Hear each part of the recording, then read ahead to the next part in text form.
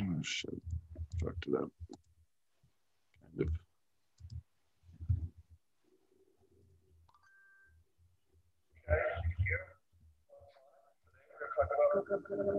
Fishes.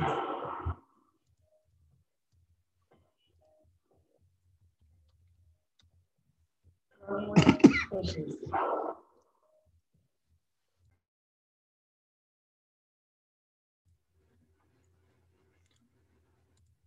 All right, everybody. Welcome to Growing the Fishes podcast, episode 230. This week we have Rizo Rich with us. I do apologize for taking 2 weeks off there. The week before I was sick, and then last week I was traveling. I was working on a grow in another state, so it wasn't as easy to get the stream going in the hotel. So, yeah, decided to just postpone it a week. So, yeah, we're here this week, and yeah, thanks for joining us. We also have Marty. Hey everybody, how's it going? Marty and I have been working hard to get more content up for the online class. Marty's been working on some content with his new build, getting a lot more sections up. We have a lot of new IPM stuff in there, and you can check out more information at our complete online class over apmjclass.com. We have a full aquaponic cannabis in-depth masterclass you can check out over there, and you can get nutrients for your systems over apmjnewts.com if you're looking for aquaponic cannabis nutrients. So thanks a lot, Rich, for joining us. Why don't you tell us a little about what you do? You've been on the Growcast quite a few times. You're one of the regular guests. You do a lot of different grow stuff, all different kinds. You're based over there in Illinois, which has been quite the interesting experiment and legalization, to say the least. So thanks for joining us. Oh yeah, man. Thanks for having me. I was super stoked when you asked me to come on. It's definitely exciting, and I'm very happy to be here, be on the show for sure. I pretty much help out over at Growcast, just like create content, get interviews, help Jordan do whatever he needs to do with membership, or help him out. Also do episodes with him like you talked about.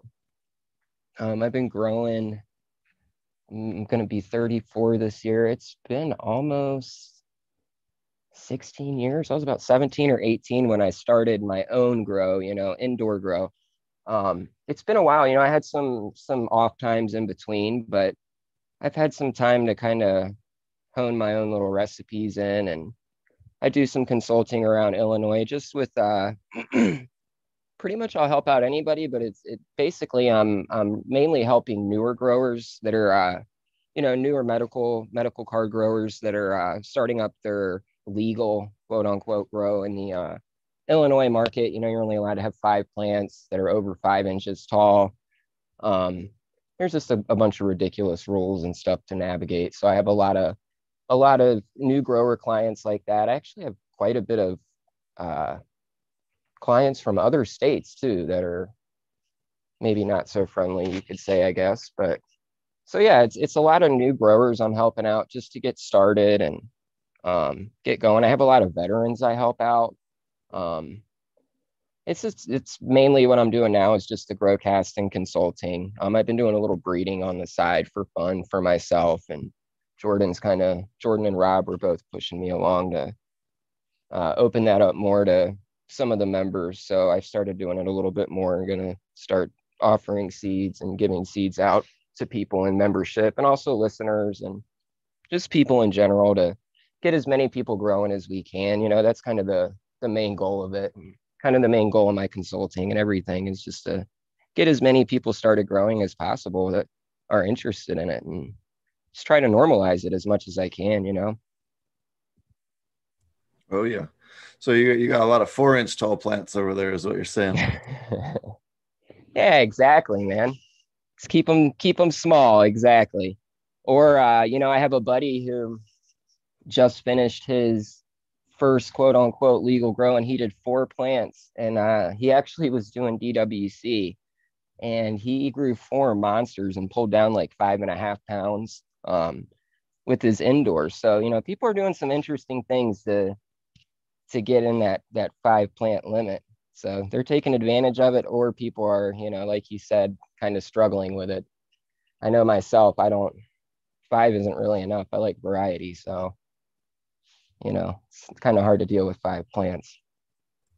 Are people doing kind of like the fruit cocktail tree plants as well, where they're grafting a bunch of different cuts onto one mother? I Or haven't seen it yet, but I have seen people talking about it. So it's interesting you bring that up. I haven't seen it myself in person done. I have seen pictures of it. It looks pretty cool and definitely a good idea, especially if you really, really wanted to stay in that legal limit and keep, the five or under. You could do it, I guess. so, so tell us what about Illinois. I know I saw a pretty funny meme receipt recently that of 3 grams of concentrate being like $301, and just kind of going, I've spent less than $40 for that same amount. Like, that's insane. Oh man. Yeah, it is. It's really, really bad. The taxes are insane. I'm going to be honest with you. I've never actually stepped foot in a dispensary here in Illinois yet. I've had plenty of products from them that people have got me. I just haven't been into one yet. I don't have, really a need or a desire to go in there to spend any money. I probably should go in just to check it out, but I hear enough stories and have tried enough things that I just really don't have an interest. But they do have some interesting laws. Like once you get over a certain THC percentage, you're paying a higher percent tax. Just really weird shit like that. And like you said, it's way overpriced. The legal amount that you can have. If let's say if you can have an ounce, you go to the dispensary, you're not going to be able to buy an ounce. You're lucky if most dispensaries are going to even have an eighth of flower that you can buy. Sometimes you can find I guess the little 14-gram popcorn nug jars that some of the companies have going around, but that's pretty rare. And then, like you said, it is just the pricing is insanity. It's, it makes the black market thrive here because, the stuff on the black market's better and it's cheaper and it just, if you know somebody, it doesn't make sense to go to a dispensary. So a lot of people don't. And, there is plenty of people in the state that don't know anybody that do go to the dispensary. So they do really well too, but I it don't know is very anyone. overpriced. I don't know anyone in the black market that's paid more than $60 an eighth since like Forever. 2005 or something like that, right? Yeah. Like, right. So for them to try and get $75 an eighth, no one's going to pay that. Absolutely no one, and certainly no one that's used to smoking cannabis. And this is a great example. Illinois is a wonderful example of how not to do legalization. 100%. I've had 2 clients where we've talked out, and Marty and I worked on one of the projects. We've completely talked them out of Illinois. There is no profit. I don't blame you. There's simply no money left when you get to their tax rate. And then not only that, so let's look at okay, let's look at even Colorado or California. Well, a lot of their percentage of their income is not from people that are in-state residents for recreational. It's from out-of-state residents that are recreational. Okay, and Illinois has this goofy ass thing where you can only buy half as much if you're an out-of-state resident. Yep. Well, that immediately hamstrings all of your dispensaries' ability to actually make any revenue, because that's 60+% of the revenue is out of state. So certainly they will be in Chicago. So 100%, because it's surrounded by 3 other states right there. So exactly. So you're completely hamstringing these businesses' ability just to do basic business, and you can't do it. You can't make the numbers work. no, you can't. And it's funny because somebody I know was saying, I know somebody who has money and we want to get a license. And I'm like, it's not even how much money you have here. You can have all the money in the world in Illinois. You do need that, but you also need to know somebody too. You're not just going to get a license. You really have to know somebody and have the money here. You can't just have, $10 million and think you're going to get a license. You better know, the right people. It's very clicky and very corrupt. And I know a lot of other states are corrupt too, but it's really, really bad here. It's extremely hard to get a license or even, get one awarded. And I know people were, applying for craft licenses. And I know people that were renting out buildings and properties before they even got awarded the license, just so it looked like they were being proactive and, it upped their chances of getting a license, and they, invested their life savings in it. It's like, what happens when you don't get a license because they're only awarding a certain amount? think it's like 60 something or something like that for the craft licenses. And there's thousands of people applying. And you talk to each one of them, every one of them is convinced they're getting a license. It's sad, you know, they're not going to. Every one of them's not going to get a license. And I just hate to see them keep dropping money into stuff like that, you know? I know I burned a hell of a lot of cash trying to get a license in Cali. And I realized you can't do legal business in Cali. So I moved on. Yeah, sometimes it's just what you have to do. You know, you have to find the right spot. And some states are just really bad and a lot worse than others. Like you said, Illinois really is an example of, you know, how not to do it. It's just very, very strict. And like I said, there's not enough product either for people either. So they're kind of shooting themselves in the foot. They're making a ton of money still, but they still can't keep enough product on the shelves. You know, there's people can't walk in and get what they want, their, you know, legal amount and walk out of there very easily. It's rare, you know, they're getting under what they're allowed to get because the dispensary doesn't have it. And for no real good reason either. I think Yeah. there's no reason that all those people couldn't be craft, or at least attempt to be craft growers. You know, we're always big advocates, you know, going back as far as this show has dealt with legalization of, you know, really competition, you know, sort of being the important factor of any healthy local market. And Definitely. if you regulate the small amount of competition out of it, and you know, you'll hear all of these different things about how they got to protect the price point and like all of these other like yeah, you know, always things. something. And it's always something. And I think that Oregon's healthiest cannabis market was before legalization for recreational, and we just had the medical market. We had literally like 2,000 growers in our local county here. Every dispensable had plenty of product, Right. a variety of different strains. You know, you had 1-to-1 strains, you had CBD only, you had, you know, like a variety of stuff. And now, you know, different types of products. And now for the most part, it's just high THC dabs, like in edibles. And so, not that there's necessarily anything wrong with that, but by over-regulating the medical market after recreational landed, they really just choked out the market to the point where now quality is way down and there's way less growers and medical patients have a harder time. They pay more money to get meds. Like really, it's just been you know, not good. And I think Illinois is probably, you know, sounds even worse. So that's not Yeah, it is. in the right direction. You know, they don't let the cream rise to the top, you know, and they don't let that healthy competition, like you said, and let enough people get licenses. And you know, the good ones, they end up being the ones who are successful, you know, and they just don't allow that. They just, whoever can afford these super expensive licenses, and that's it. And there's not much variety, like you said. It sounds like you guys had a lot of really nice variety before, and it sounds like a, you know, kind of dispensary I want to go into, that a bunch of craft growers are contributing to, and a bunch of different good stuff, a bunch of variety. And then like you said, now it's just a very limited number of things. And that's how the stuff is in Illinois too. There's very limited amount of strains. It's all the same stuff. Some of the bigger places now can grow stuff out and sell it to other companies, and they can put their label on it. So they're doing that. You know, Jordan's got stuff plenty of times. The host over at Growcast, he lives by me, and he's gotten, you know, quote unquote top shelf stuff from around here, and it has, you know, 12 seeds and an eighth. You know, that's not really acceptable, you know, but that's what people have to deal with here. That's just the kind of stuff that they put out. You know, you don't have the choice to get anything else in the legal market. There's not, you know, I'm not saying it's all bad, but overall it's nothing impressive, you know.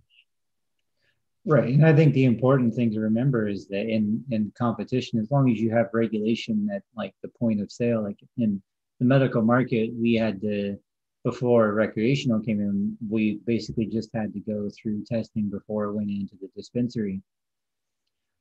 So you had grow inspections and you had that stuff that was handled by the medical marijuana program to make sure that your grow was compliant.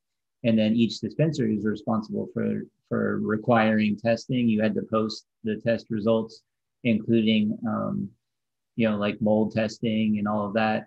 You had to post all of it with any of your product, and you had to get I think it was you had to get one test per pound.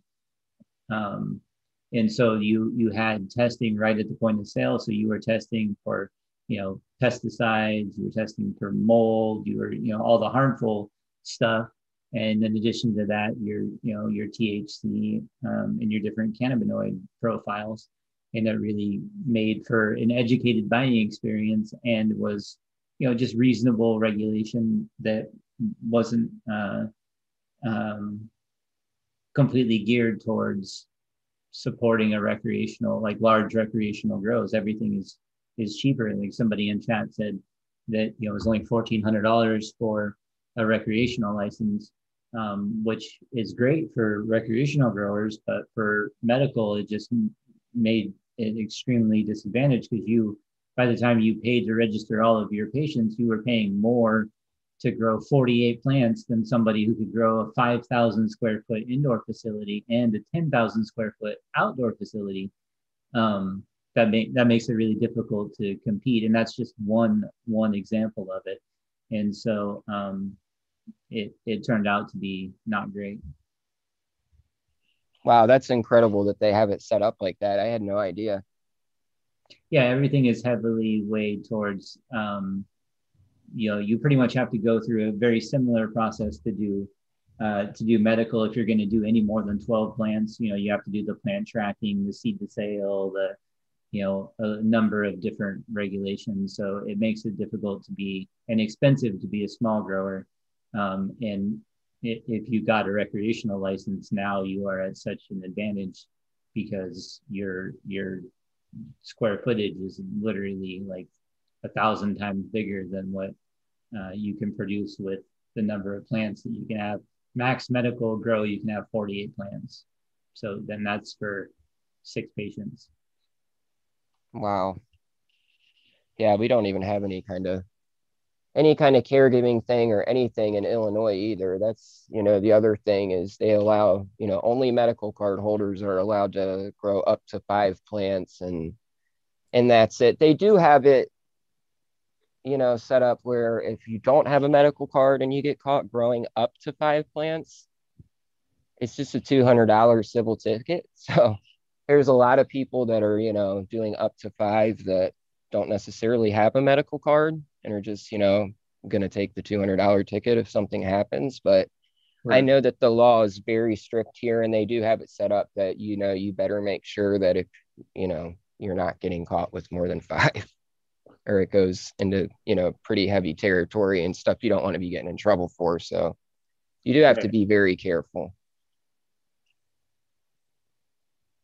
But yeah, it's definitely something that is interesting. I think that it's definitely something when the Fed legalization comes down, we really, really, really need to make sure that we do have provisions for caretakership and be able to grow for our elderly neighbors and our family members and our friends that are hurting. And not only that, but a lot of the better cultivars you've seen in the medical side over the years have come from that. Look at the work of Wade Laughter with Harlequin and Cherry Sue and all that stuff, or Charlotte, even the bastardized Charlotte's Web, which was stolen.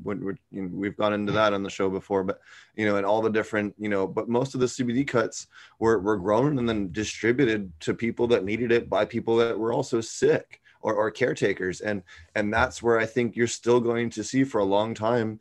A lot of these more medically important cultivars are coming out of these smaller communities that have kind of a closed little network of people that are focused on one disease or on one, chemovar because it's helping with a particular ailment. And I think 100%. That's not going to go away anytime soon, nor should it, but I think that's something that has to be part of any type of federal bill. We have to have the ability to, grow for other people if they can't grow themselves and or if they're too sick. And I think that absolutely has to be part of any and we've had Wade Laughter come on the show and talk about the Dennis Perone and Brownie Mary bill that actually helped put forth a proper caretakership. Well, it still could be better, but it did put those provisions back in that were removed by Amendment 64, or at least helped the situation. So, we've gone into this quite extensively, but it is something that, like, if you are in a state and they're talking about legalization, make sure that, that's definitely part of it. It shouldn't just solely be corporate at all. And I'm saying that as someone that, definitely gets involved with a lot of the business side of the cannabis industry. You have to have those caretakerships in order to provide medicine for people that need it sometimes, because sometimes the cultivar you need isn't a commercially viable one. Maybe it takes longer than 10 weeks to finish. Maybe it has some other trait that makes it not commercially, maybe its yield is shit, or maybe some other thing, but maybe it works really good for your kid's seizures. You know what I mean? And you shouldn't be blocked from that. Or maybe you're just extremely limited by plant count. So the fact that you can only grow 48 plants that you need to turn over every one of them at maximum yield, and you have no room in your profit to be able to grow anything outside of that box. But if you had, say, the ability to have a much larger canopy, and then you could grow a large percentage of high yield crop that can help, pay the bills and keep the lights on. But you can also grow other strains that will be able to serve something other than profit. In this case, like Steve was talking about, you got a long flowering sativa that you need to grow, that commercial producers that are just looking for profit aren't going to grow a 16-week flowering period plant. I don't care how much money you have, it's not going to happen. Eventually your business people counting your dollars and be like, why are you doing this? Doesn't make sense. Business sense. Yeah, it does make business sense. As a consultant, that's 100% true, especially when you have your hands tied by just the amount of plants that you can grow, whether you're talking about square footage or you're talking about cost for small growers and small plant counts. All of those things end up making a big difference. Yeah, I totally agree there, man. The whole caretaker thing, it is really unimpressive here. And we don't even we're not even allowed to gift anything to anybody. And I have my own personal garden, and it's I like to have a variety, so it's probably 3 or 4 times the size than what I need it personally for myself. So I gift a lot of stuff out to people. I give a lot of stuff to Jordan or other people that I know that need it. My friend's dad has cancer, and I've been making him RSO and stuff, and you can't legally do stuff like that here technically, and it's a shame. Like Steve was saying, there's people that just aren't in a position to grow, whether they're sick or whether they're in an apartment, they're just not allowed to or able to, and they need somebody to provide it for them because they just don't have the money to go to a dispensary and get robbed basically every time they go in there for a little bit, a little bit of product. And it's just a shame. That's all. It's something that I see here that I don't like. Or even custom blends. I know we make a sublingual for a couple of pediatric patients. That's a very specific and not common ratio of THC to CBD, but it helps with their seizures. So we make it, right? And it's something that we don't sell over the counter. We're going to eventually get there. But right now we're just making it to give away to these people that can't afford it right now, that just don't have anything. They ran out of options. They were at an event we were at, and we're like, cool, we got you. I got, fell off the back of the truck, whatever. But, for people that are hurting and need it, you got to be able to do stuff like that. If they don't sell that ratio at the store and your kid needs that to not have seizures, what are you supposed to do? You know what I mean? And that's a easy answer for me. Yeah, no, 100%, man. I have kids. It's an easy answer too, and I find, I use it recreationally, but I use it medicinally too. And I find a lot of the stuff that's really medicinal for me is not high yielding. It's usually a small yielder. It's usually, got a lot of trichomes on it. It's usually pretty smaller cookie type buds, not necessarily a cookie strain, but it's, not yielding, what a commercial grower would want per se. It's not necessarily a terrible yielder, but it's not the best yielder in the world. And I have some that do yield great that are very medicinal too, but I do have a lot that a facility is not going to grow out, that, like you were saying, it might not yield, or it just has a super long flowering time. Even 12 weeks even is long for a lot of facilities. adds up to a harvest or two at the end of the year for them. And that talks money, and that, makes business sense to them to not run those strains and to run 8-week strains or whatever they're running. Right. Or even just think about how you can't even really do a proper pheno hunt with 5 plants or 6 plants. And Oh, if absolutely. you need, like if you think about the larger scale pheno hunts that happen, you're literally sprouting hundreds of seeds at a time, and Take you trying years. to yeah. And so in order to do that, it would take you forever to find them. And then even still, like how are you gonna, trying to do comparisons or different things, just coming from someone who can only grow 12 plants. There's only, I can't even do a pheno hunt of 1 strain, let alone multiple strains. And I'm supposed to compete Right. with a recreational grow that can literally pop thousands of seeds inside of their allowed canopy and be able to maintain them and track them and grow them simultaneously instead of 6 plants at a time per run, because or 12 plants at a time per run. If you're here in Oregon, you can have 2 people on the same property, so as long as they live on site, you can have 2 cards you don't have to track everything for and jump through all the hoops for. So it's still less expensive than it was before. But anyway, the point is, if you only have 12 plants, you can't do a proper pheno hunt.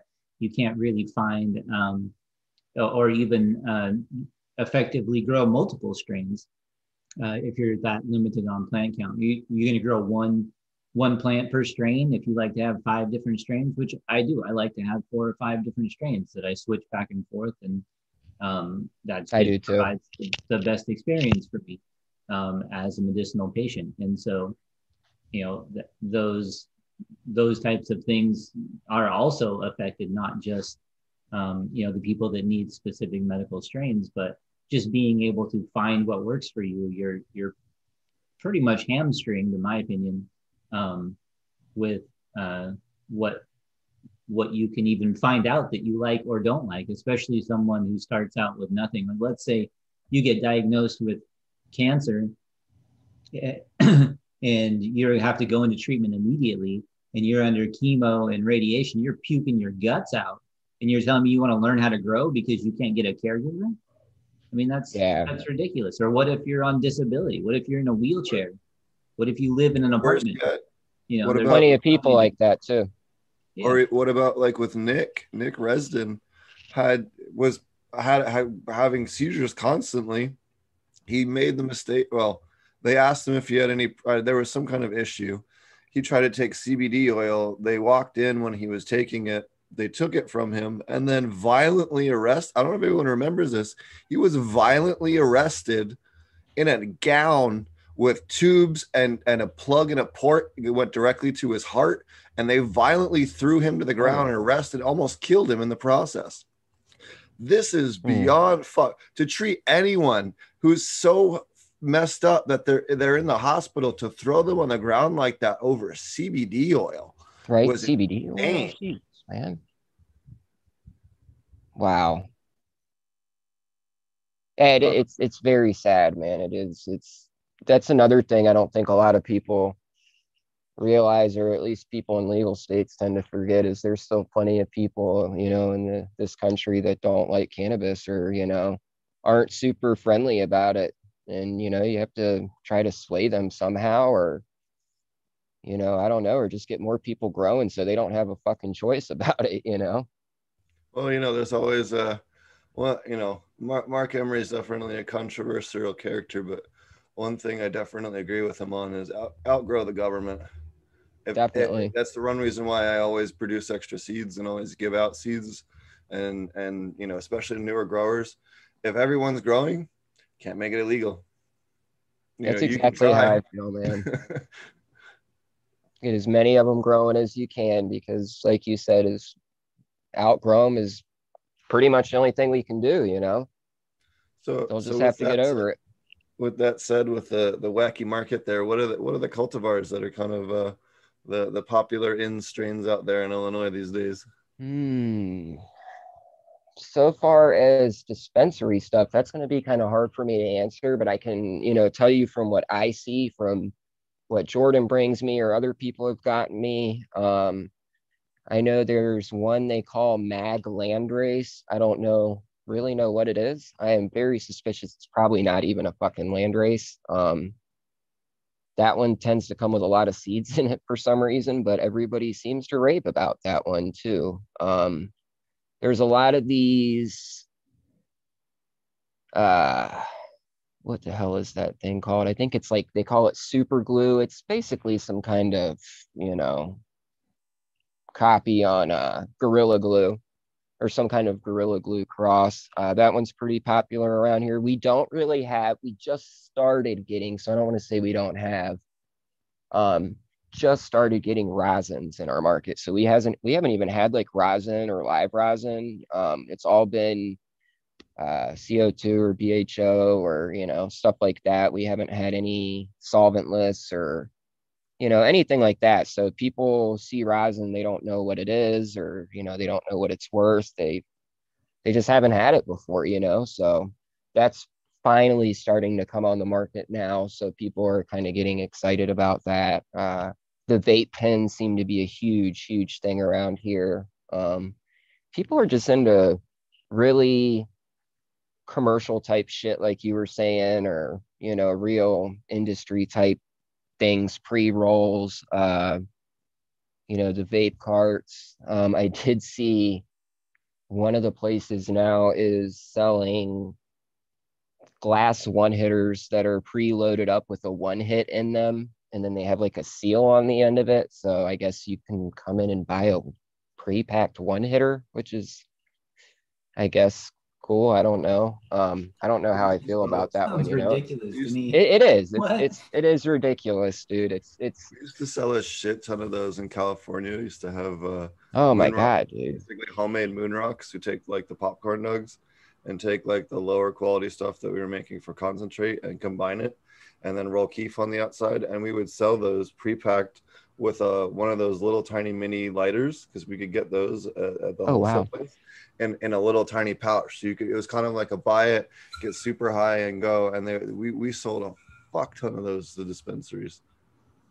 It's Yeah. stupid as hell. It's one of those products. There's so many products in the industry that are just stupid as hell. I hate them. You hate them. They make no sense. But if they sell They them, don't. that's fine. I mean, Why I wouldn't you can't. just have a pre-roll? That seems dumb. Yeah, I can't think of why. I mean, at least even the moon rock is kind of silly, but at least it's, that, and it has a little bit more of a kick. Like the ones around here are just, a pre-packed one hitter of, I'm gonna say flour, but it's probably fucking trim, knowing the, facilities around here. So, it's just, I don't see what is it going to do. I guess if you've never ever smoked cannabis in your life and you were possibly wanting to try it, maybe you could go in and do that. That would be the only reason Well, I why could wouldn't you see just get a those pre-roll? things would be worth anything. I mean, The they just number seem. one edible, the first 2 years in Colorado was the Rookie Cookie, a 5 milligram cookie. Wow. That's funny you mentioned that, because I see a lot of people. Okay, we have a lot of like Instagram pages in Illinois and stuff that are geared toward reviewing dispensary products and shit like that. I'm sure you guys have them in your states too. But I do notice a lot of people are reviewing like these 2.5 milligram edible candies, or these little like pre-made pills, which I don't really know how I feel about that either, for recreational use. But they're like putting it into a pill form, and they're slapping labels on it like, energy and relax, and, just these weird, these pills that you could take that have, THC or CBD in them, that are supposed to, you're supposed to take them at different times of the day or for different feelings or whatever. I don't know. But I was looking at them, and some of them are like a half a milligram, or like you were saying, 5 milligrams, and it's just very, very, very low dosage kind of stuff. I don't We even have, like smoking weed that I didn't grow. I can't even imagine taking a pill that Well, I'll tell you somebody else like we- mixed up, like I don't It's know. weird, man. It really is. We have a 10 milligram edible that is our highest volume seller, actually, for the company. Wow. I mean, I totally get the small dosage for people wanting to start out like that. I Yeah, totally try get it. I mean, I'd have to eat like a dozen of those cookies to like feel anything, but You know what I it is? totally get the appeal of them and why that makes way more sense to me than a single hit fucking Right. high. Yeah, the edible does. Yeah. Yeah, so a lot of people come in and buy them for like headache relief, like the same way they'd buy Tylenol or something like that. But for Oh, wow. $3 with tax, it's hard to beat. You know, for 10 milligrams, the amount of like just instant relief that you can get if you have a good edible. You know. Hey Steve, look what I was digging around in one of my boxes. Whoa, what happened? Hold on, your Where'd my camera's video off. go? Oh, there you go. What did you got? My video died. Hang on. There you There go. we go. I was digging through one of my old boxes when I was Oh, there it is. I found. Oh shit. You think it's still good? Oh yeah, I'm sure Little it's still good. baggies. Sweet. I'm sure it's a little bit cakier than it was, but It's still sealed up real good. as We'll long as find it's out. sealed, I'll let you know. yeah. So that's for you guys who don't know. This is Steve's sublingual powder. Are you? Is that still what it making looks that? like? It's changed a lot since then. Yes. Wow, that's The pretty The one cool, that man. you added orange flavoring to, so it didn't taste like nothing. If I remember right. Yeah. So I love Anyway. the sublingual idea.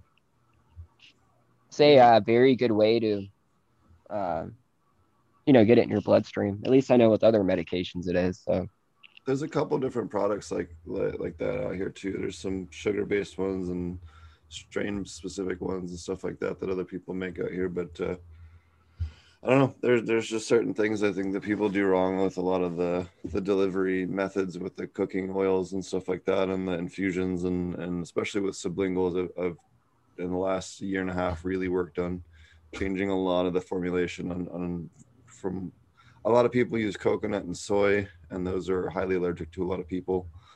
So I moved away from all that stuff and moved towards a lot of other things that are a little bit better, but still, meet all the hippie check boxes with the vegan and vegetarian and all that. I think my favorite part about this is the this is obviously cannabis, not Coke stickers that you have here. Yeah.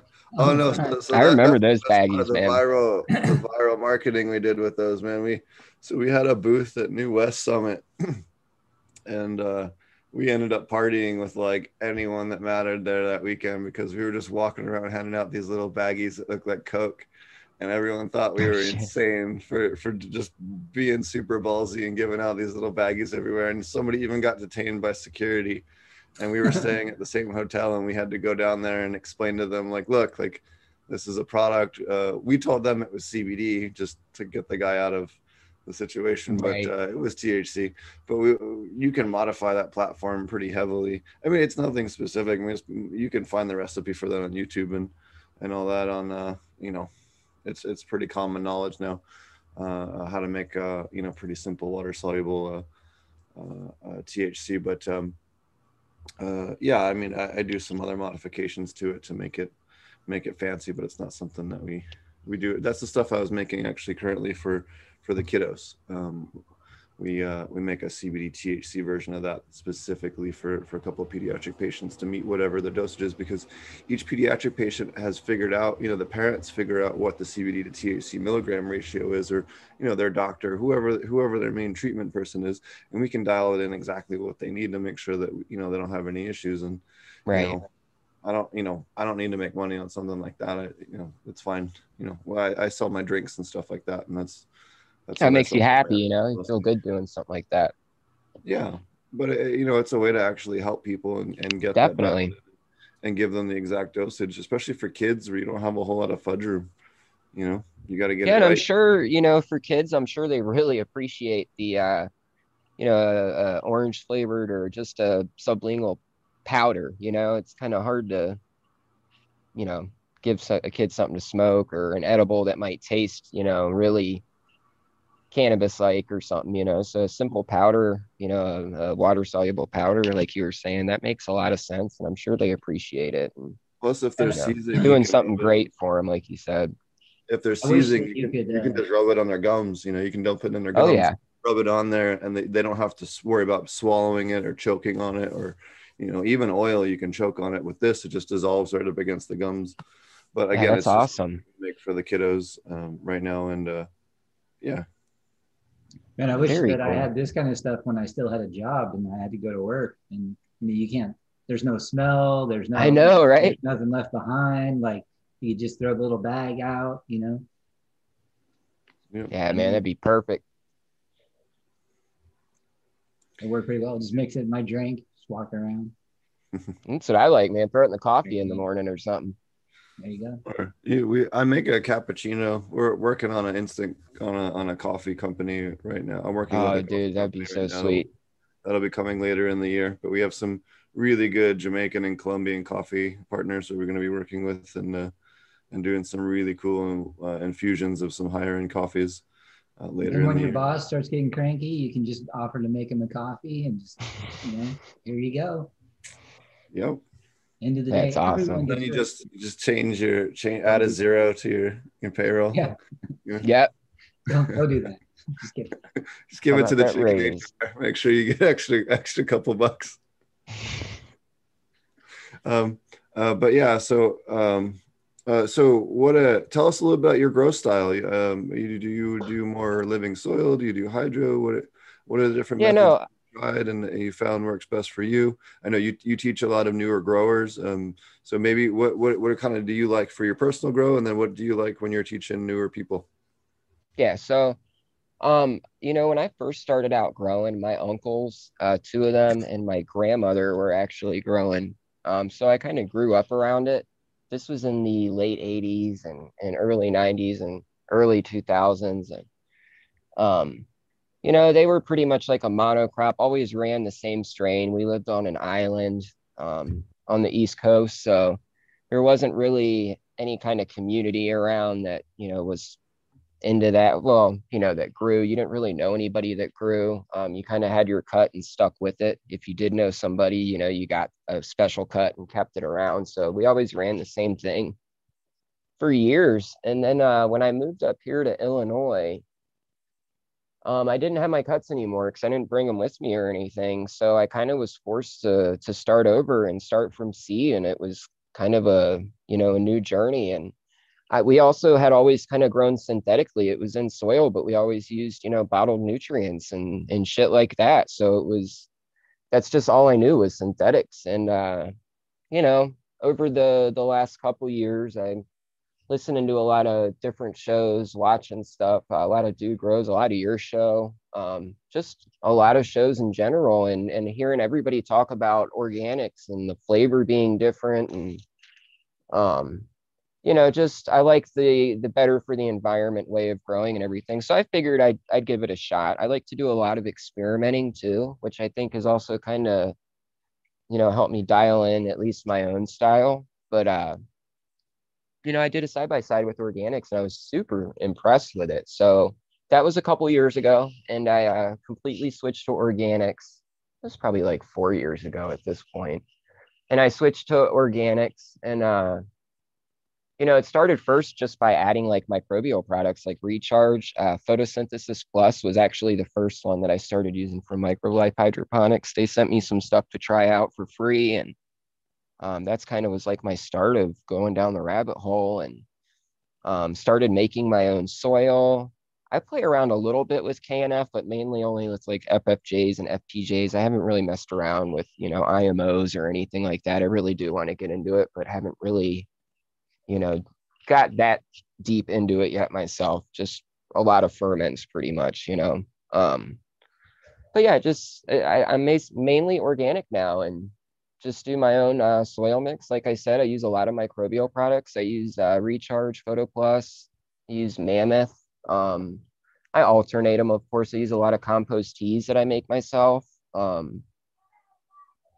Just stuff like that. I love my organics now. I feel like the flavor it just pops way more than synthetics did, and actually a person I know around here that set up a new grow started growing cocoa and synthetics, and I gave them a bunch of my cuts to start out because I was very curious. I'm like, I want to see how these are going to turn out, and it's just nice after a couple of years of running shit your own way to see it run a different style, and they turned out fantastic. But I do feel like there's something there with organics and just a slight amount of flavor difference. You know, it's a little bit more robust. There's more profiles that come out. Not only that, the plants seem to look prettier. They express themselves more. You know, I like not having a bunch of bottles around, and I like being more, you know, conscious about what's going on with the environment and what I'm using. You know, I'm already growing indoors. It's already not very natural as it is. So you got to kind of do what you can in your own ways to,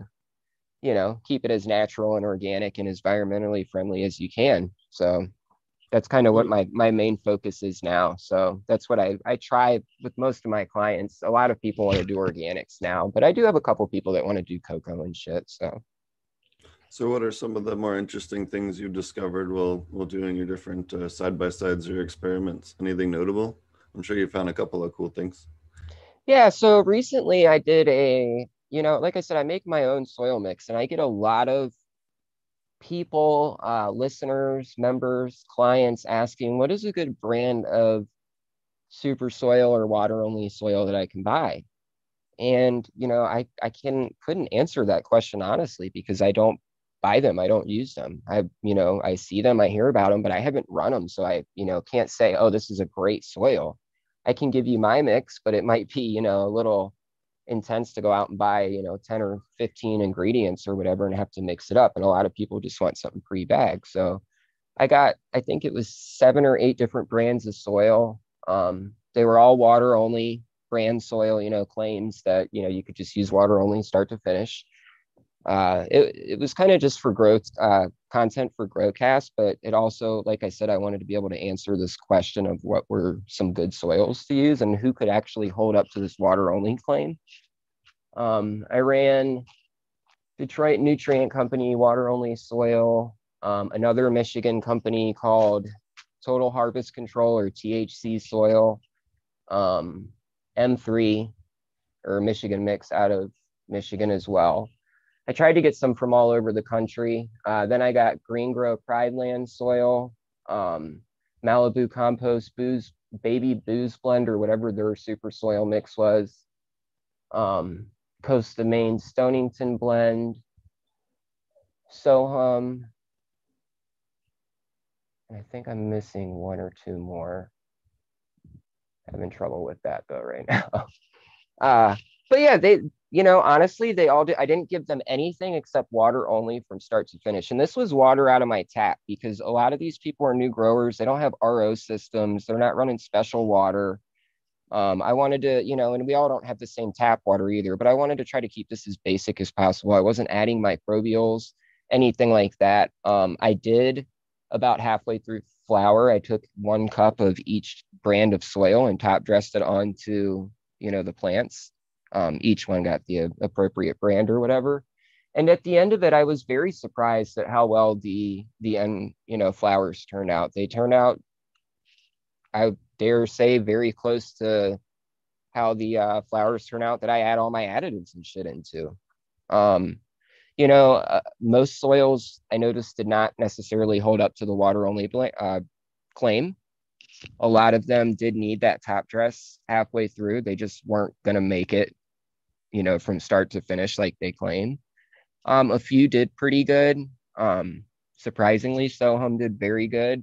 THC or Total Harvest Control did great. Detroit Nutrient Company did great. And then Stonington Blend, the Coast of Maine, did really good. Oh, and Purple Cow, I ran that one too. The Indica Ganja or whatever it's called, their newer one that's, you know, solely made for cannabis or whatever growing. Ran all those, and those 5 seemed to perform the best. The others didn't necessarily perform that good. I don't know if I you know, chalk it up to maybe it was just a bad batch, or maybe it was stored improperly from wherever it came from. You know, I know that Malibu Compost makes great products. I use their regular compost myself in my own soil blend, so I love their products. And M3, I didn't have really good luck with that either. But you know, once again, it could have just been stored improperly or something. So I'm not going to say anything necessarily bad about the brand itself or the soil. You know, I just personally didn't have good luck with it. So But yeah, that experiment really surprised me. I really expected the end product to turn out decent, but I didn't expect it to turn out as good as it did without adding my microbials and my compost tea and my FFJs and stuff like that. So that one was probably one of the biggest, at least surprises for me. I've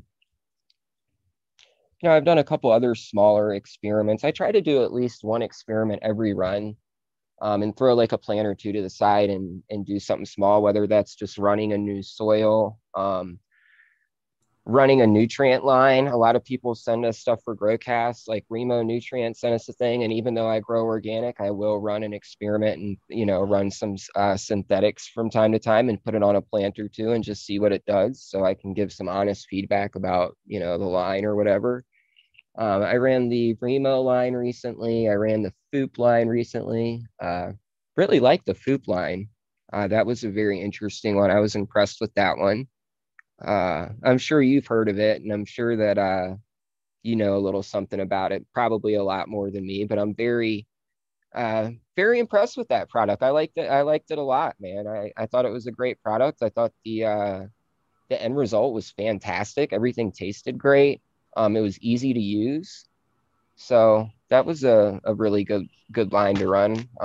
That was one of the newer, quote unquote liquid organic lines that I ran. I want to try to run more of those because it seems like a lot of people are asking about liquid organics lately. And, it might not be the best thing, but whatever gets people diving in deeper to organics and eventually down the rabbit hole into making their own stuff, I'm happy with it. So, For sure.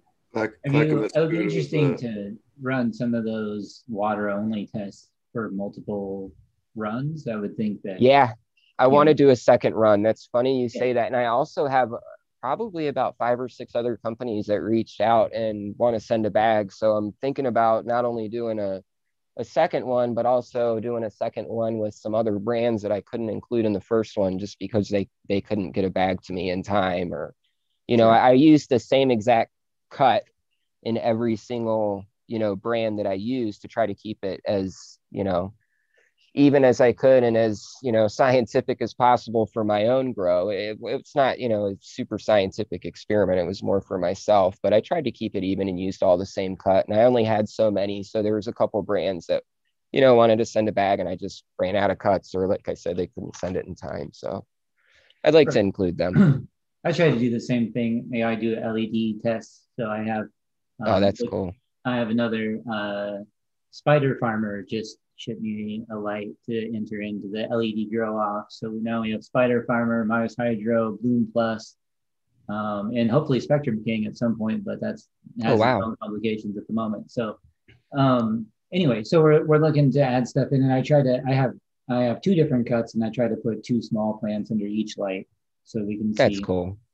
But I've already fucked it up once and had to restart. So just because of mislabeled plants, that was my own issue. But and I'll just keep that going, and I'll keep rotating different strains underneath them, and kind of get a track record for each one. And it seems to get more traction. This is the 3rd company that's reached out to that's awesome, man. And so then it gives people a chance to really see. And now we'll have different wattages. Like we have 150 watt. Now we're gonna have a 200 watt from Spider Farmer.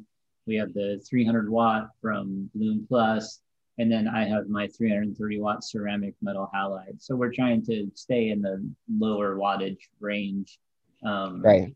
At least for the moment, more for the home grower in lower power consumption for growing indoors. And then so I totally hear what you're saying about trying to keep it relatively the same. But I would say that that's probably I wouldn't be surprised for the first run to turn out really well, but I would be surprised if like the second and third run continued to turn out well with water only, because the principles of even like KNF and all of those FFJs are to replenish soil and be able to not have to replace it. And so growers of indoor growers were successful of just throwing out their soil after every run or every 2 runs for this exact reason. So it'd be cool to see extend that out, and that'd be cool. Oh yeah, you're saying do like a second run using the same soil? Correct. Yes. Yeah, yeah, no, I agree. I don't think it would do well at all. Like I said, most of these wouldn't even get through, couldn't even get through a first run without, at least having some kind of top dress of their own soil thrown on top halfway through. So I don't even know if they'd be able to. I'd love to run it just to see though and see what happened because I've been super surprised in the past. Right. Or it could really demonstrate what like you, for instance, you could do, a second generation grow without anything, and then one a side by side with, one with FFJ added to it, for instance. That's a great idea. And then you could see the difference between the replenished soil versus the not. Yeah, I love that, man. And it would give some great, KNF experiments and shit, which I probably should be doing some more of. Like I said, I try to do at least one experiment, in every room. So, oh yeah, for sure. That would be right now. I have the LED tests that are going, and then I have varying levels of potassium and phosphorus tests for different strains going. So that way I can kind of dial it in for the strains that I'm running. And I guess ultimately what I'm trying to figure out is how we know that we can use significantly less nutrients in, organic hydro or aquaponics or any of those, microbial heavy right. growing methods, but how much less can we use is kind of what I'm going after. And I was surprised that some of the mixes that I was using early on, I could definitely dial back on some stuff after testing it a couple of times. It seems like I can do that. And the most recent, so Thorsberry is one of the strains that I've been working with to try to dial it in for that one. And it does seem to be, different per strain, which we always kind of knew, but I guess it's to pay more attention to that and start dialing it in, and then develop. I think I'm on my third generation mix for that strain now and getting really good results with it. So, those are the ones that are, some of the really nice pictures on my Instagram right now are pretty much all that third generation for that one strain. So I'll probably, look at dialing it in. So what I did is I took a base and then I varied it, the same dosage over 4 different plants. So basically there was 100% dosage, there was 80%, 60%, and 40%, and about 60% seemed to be the best. And so in the second generation, I varied that one. So 60% was the new 100%, and then I stepped it down again, and 80% came in, kind of about the same. So in the third generation, I kind of split the difference. So it would have been more like somewhere around 70% of what my original dose was. Seems to be about the best for both potassium and phosphorus. So it's kind of interesting to run those things over multiple grows and not just one. So just the advantage of being able to do it over time and get it dialed in. And then I'll probably get tired of this strain and pick another one to mess with. But you know how it goes. Oh yeah, man. And I feel like, every experiment you do too, you learn something and it just makes you a better grower. The more experiments you do, the better grower you can become. So it's just another reason, like it helps keep shit fresh for me at this point. I don't know. It just gives me something to do every run, if I have an experiment going on besides the usual, regular run that I'm doing or whatever. So I love having some experiments in there. I think that's why they call it the rabbit hole. You can just keep going, pick a new tunnel. Yep, there's always something, man. It never gets dull, and that's the fun part about it. Absolutely. So what are some of the more interesting things that you guys have been covering over there at the Growcast, or some of the cooler stuff that you guys have been working on or talking about and things like that? I know you're real involved with some of the back end on there. Yeah, like I was mentioning, we're doing some seeds that we have that we're, getting out to members. So we've been doing some breeding stuff. We've been trying to get a lot of a lot of different interviews and stuff that we haven't normally had on the show. Like recently we had Brett from Microbe Life Hydro on, which was really interesting to hear him talk about his products. You really don't hear a lot of microbe companies on and talking about their products when you think about it. I've heard Colin from Mammoth P, and that's kind of it, and I don't know. I know I don't watch everything or listen to everything, so I'm sure there's other people on, but mainly, it's, there's not a lot of companies on talking about their products. And I use Photo Plus, and we talk about it a lot on the show. So I really wanted to get some more background and have an episode where I could point at and show people, this is why we recommend this product. Here's some more information on it. People could just get a little bit more background information on microbes and what's going on and stuff like that. So we've just been trying to pick some new content. We're hoping Rex from Power SI or Power SI is going to come on and talk soon. We've just been trying to get a lot of different and new, fresh interviews and content. They shut down the Grow Pass membership and changed it over to Patreon recently. So we've been doing the switch from that to Patreon, which has been interesting. We have the Slack chat channel, which is, a bunch of different chat rooms for members. I think there's a couple public chat rooms for Growcast in there too. And, we've just been adding a little bit here and there and trying to make the membership over there a little bit more fun, a little bit more interactive. Jordan's doing like live TV on Wednesdays. And, we have our Ask Me Anythings once a month, the first Saturday every month or second Saturday every month now, I believe. Just trying to do a lot of fun stuff over there and just make it a good time where anybody can come over and any grower and feel comfortable and, post pictures and get help or whatever and not feel judged or,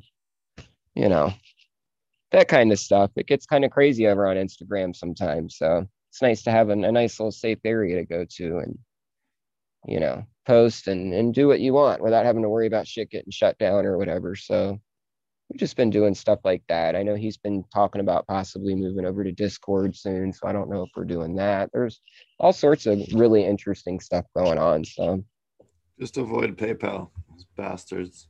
oh man, I hear horror stories all the time about PayPal Oh, shutting yeah. people down for the dumbest shit. So I just went through that. They're did you?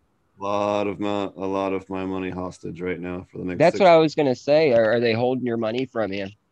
Yeah, they basically close your account and tell you'll get your money in 6 months and go fuck yourself. Oh, I wonder. Oh shit. So you're supposed to get your money still though. I know somebody who had a bunch of money locked up too like that, and they were worried they weren't gonna get it back. But Well, they'll hopefully get they it do. out. I'll drive down to they can't take it from you. It's your legal tender. Right. They can't take it, but they can hold it for 180 days so that if someone tries Wow. to challenge an account or charge on an account, they can. Right. Technically, it's because they're not officially a bank or anything like that. They're not under the same clause that they're required to issue your currency, but they because of that, they can lock it up for 180 days while they investigate whatever it is that's happening. So basically, Right. they just fuck off for 180 They won't days. tell you the collect interest on your transaction. They money. won't tell you transaction number. They won't tell you the date. They won't tell you the transaction amount. They won't The tell one that you. got you in trouble or something. They won't. I spent 14 hours and a lot of. I mean, I've been screaming and yeah. That sucks, man. Like I said, I've heard terrible stories, and it seems like a lot of these payment platforms will do that. They'll shut you down if they find out you're doing anything with seeds, or I know people even for selling a pipe or a bong or something really stupid. This is just consulting on grows and selling classes. We don't. Oh, no I've way. never even done anything with genetics. Yeah. Wow, That's I better Yeah, watch it's myself. literally just knowledge. Like, Yeah. That's Teaching it. people the same as selling a book or a DVD. Wow. Is completely protected. it would be like if Jorge Cervantes just got Or Ed arrested for selling Rosenthal. drugs. Yeah. Yeah, that's wild, man, that they got you for that. I mean, fuck. Well, we don't even. I mean, I guess technically we don't even know what it was because they don't even have to tell you. Yeah. That's Wild. You can't even find out like what got your account shut down. Like this, I don't know. I guess they're keeping it private if somebody said something stupid or Anyways, they're lucky they're not within driving distance. That's all right. right. Going to get my money now. Yeah, I would go get it that day. Better Whether have they wanted to give someone. it to you or not. Yeah, that sucks, man. I'm sad to hear another story No, about it's that. just annoying because like you get all your websites set up and all your other platforms plugged into Right. it so that you can function easily, and then like we have, I like my, I have payments that go out to certain people's Patreon. We try to support the community, at least the people that Right. we can, as much as possible. So like, there's just a lot of stuff that I have to like. It just takes me. It's gonna take me like 3 days to fully reset up everything to get it working again. Just a pain in the ass. It's something If that's you kind do of use one of those. PayPal, don't leave your money in there. Yes, Transfer always. it Yeah, to an do not account. leave any Yeah. large amount of money in your PayPal. That's all I have to say. Yeah, I've always started ever since I heard the first couple stories of people getting their stuff locked up. I try to transfer any money out ASAP because it freaks me out leaving anything in there, just for that Yeah. reason. Don't do it. Yeah. Not worth it. Not worth the headache or the hassle or the worry or anything. But yeah, man, it's What's sad that bullshit they is even in have to like do that or at will some even point do this that. year the feds will change the laws and this won't even be a thing anymore. But you know, Not Yeah. tomorrow, they won't. yeah. Yeah, and you can't take credit cards and shit very easily, so they make it very hard. Yeah, well, thankfully there's other solutions. It just pain in the ass. Yeah. No, I know what you mean. It really is, man. It is just a bunch of worrying for nothing. You have to start accepting doggy coin. Oh yeah.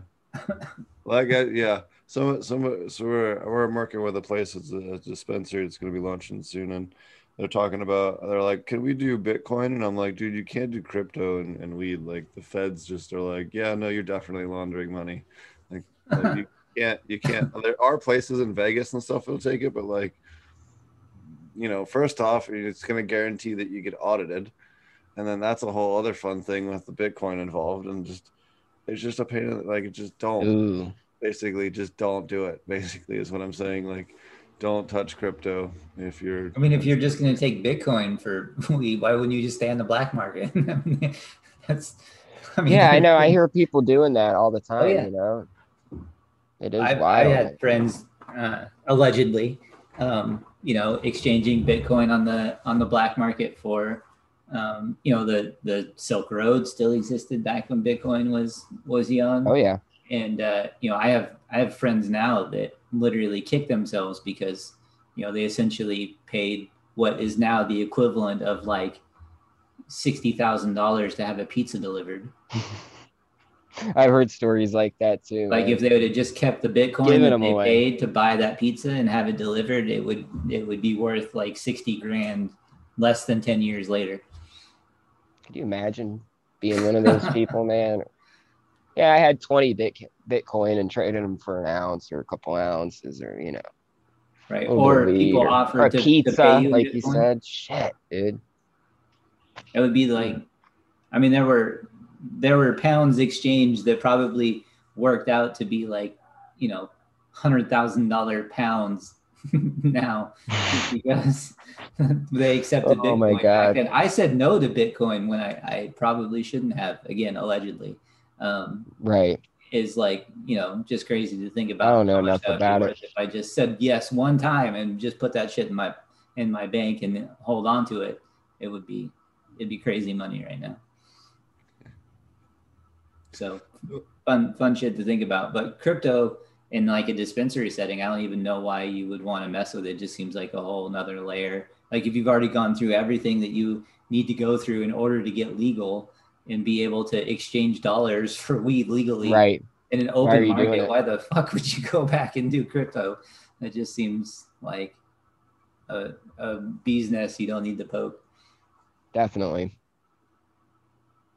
So, do you have any cultivars that you're breeding, or do you have anything that maybe is weirder that you're looking forward to popping and running in the next couple of runs?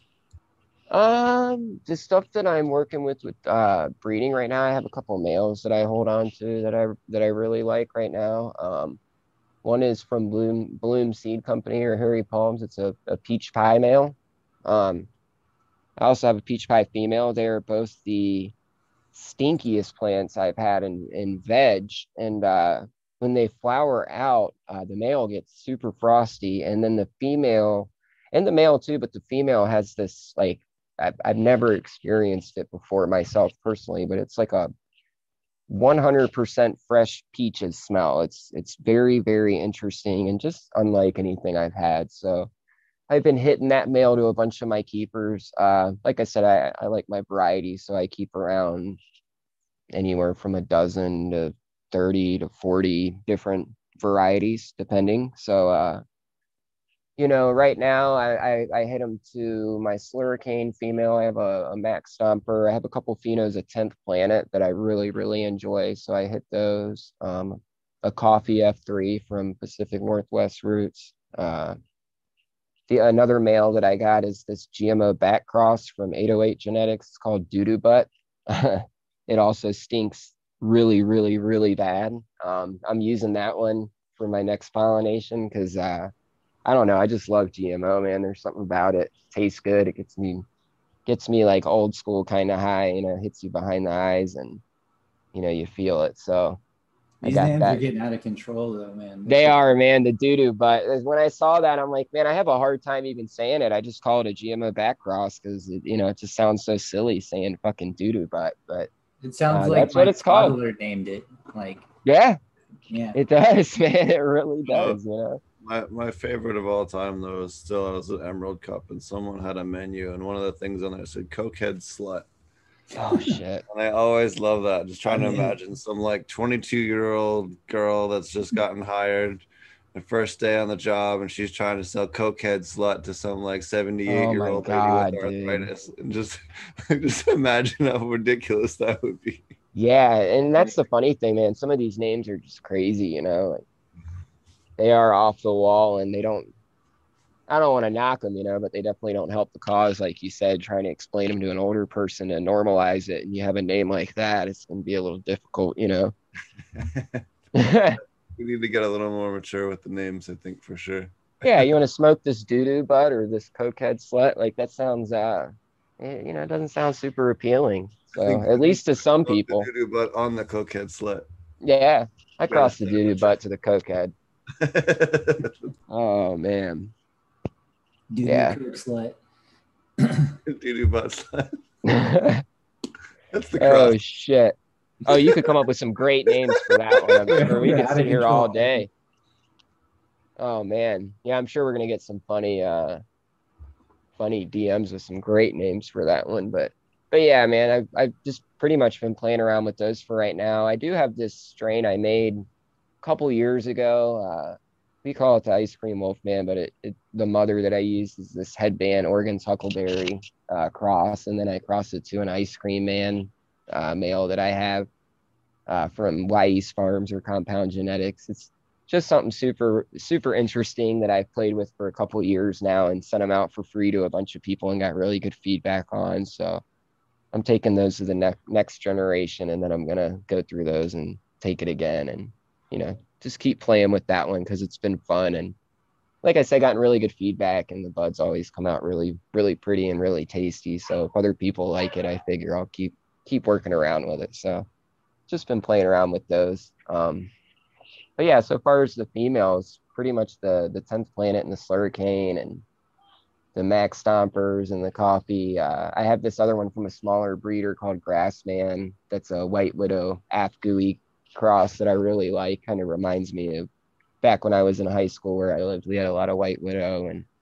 Afgooey and Afghani around. So kind of brings back memories for me. But I also got a room with a bunch of other strains. I'm running like some TK Lotto and some Supreme Grapes and some Ethos stuff like their Purple Magic and Citradelic Sunset. And then I got some smaller breeders like 6-star selections in there, some Tropaya Cake that's turning out really nice. Some Key Lime Pie from Caper Purple. He made a seed form of it, and I've been growing that out. Those have been phenomenal.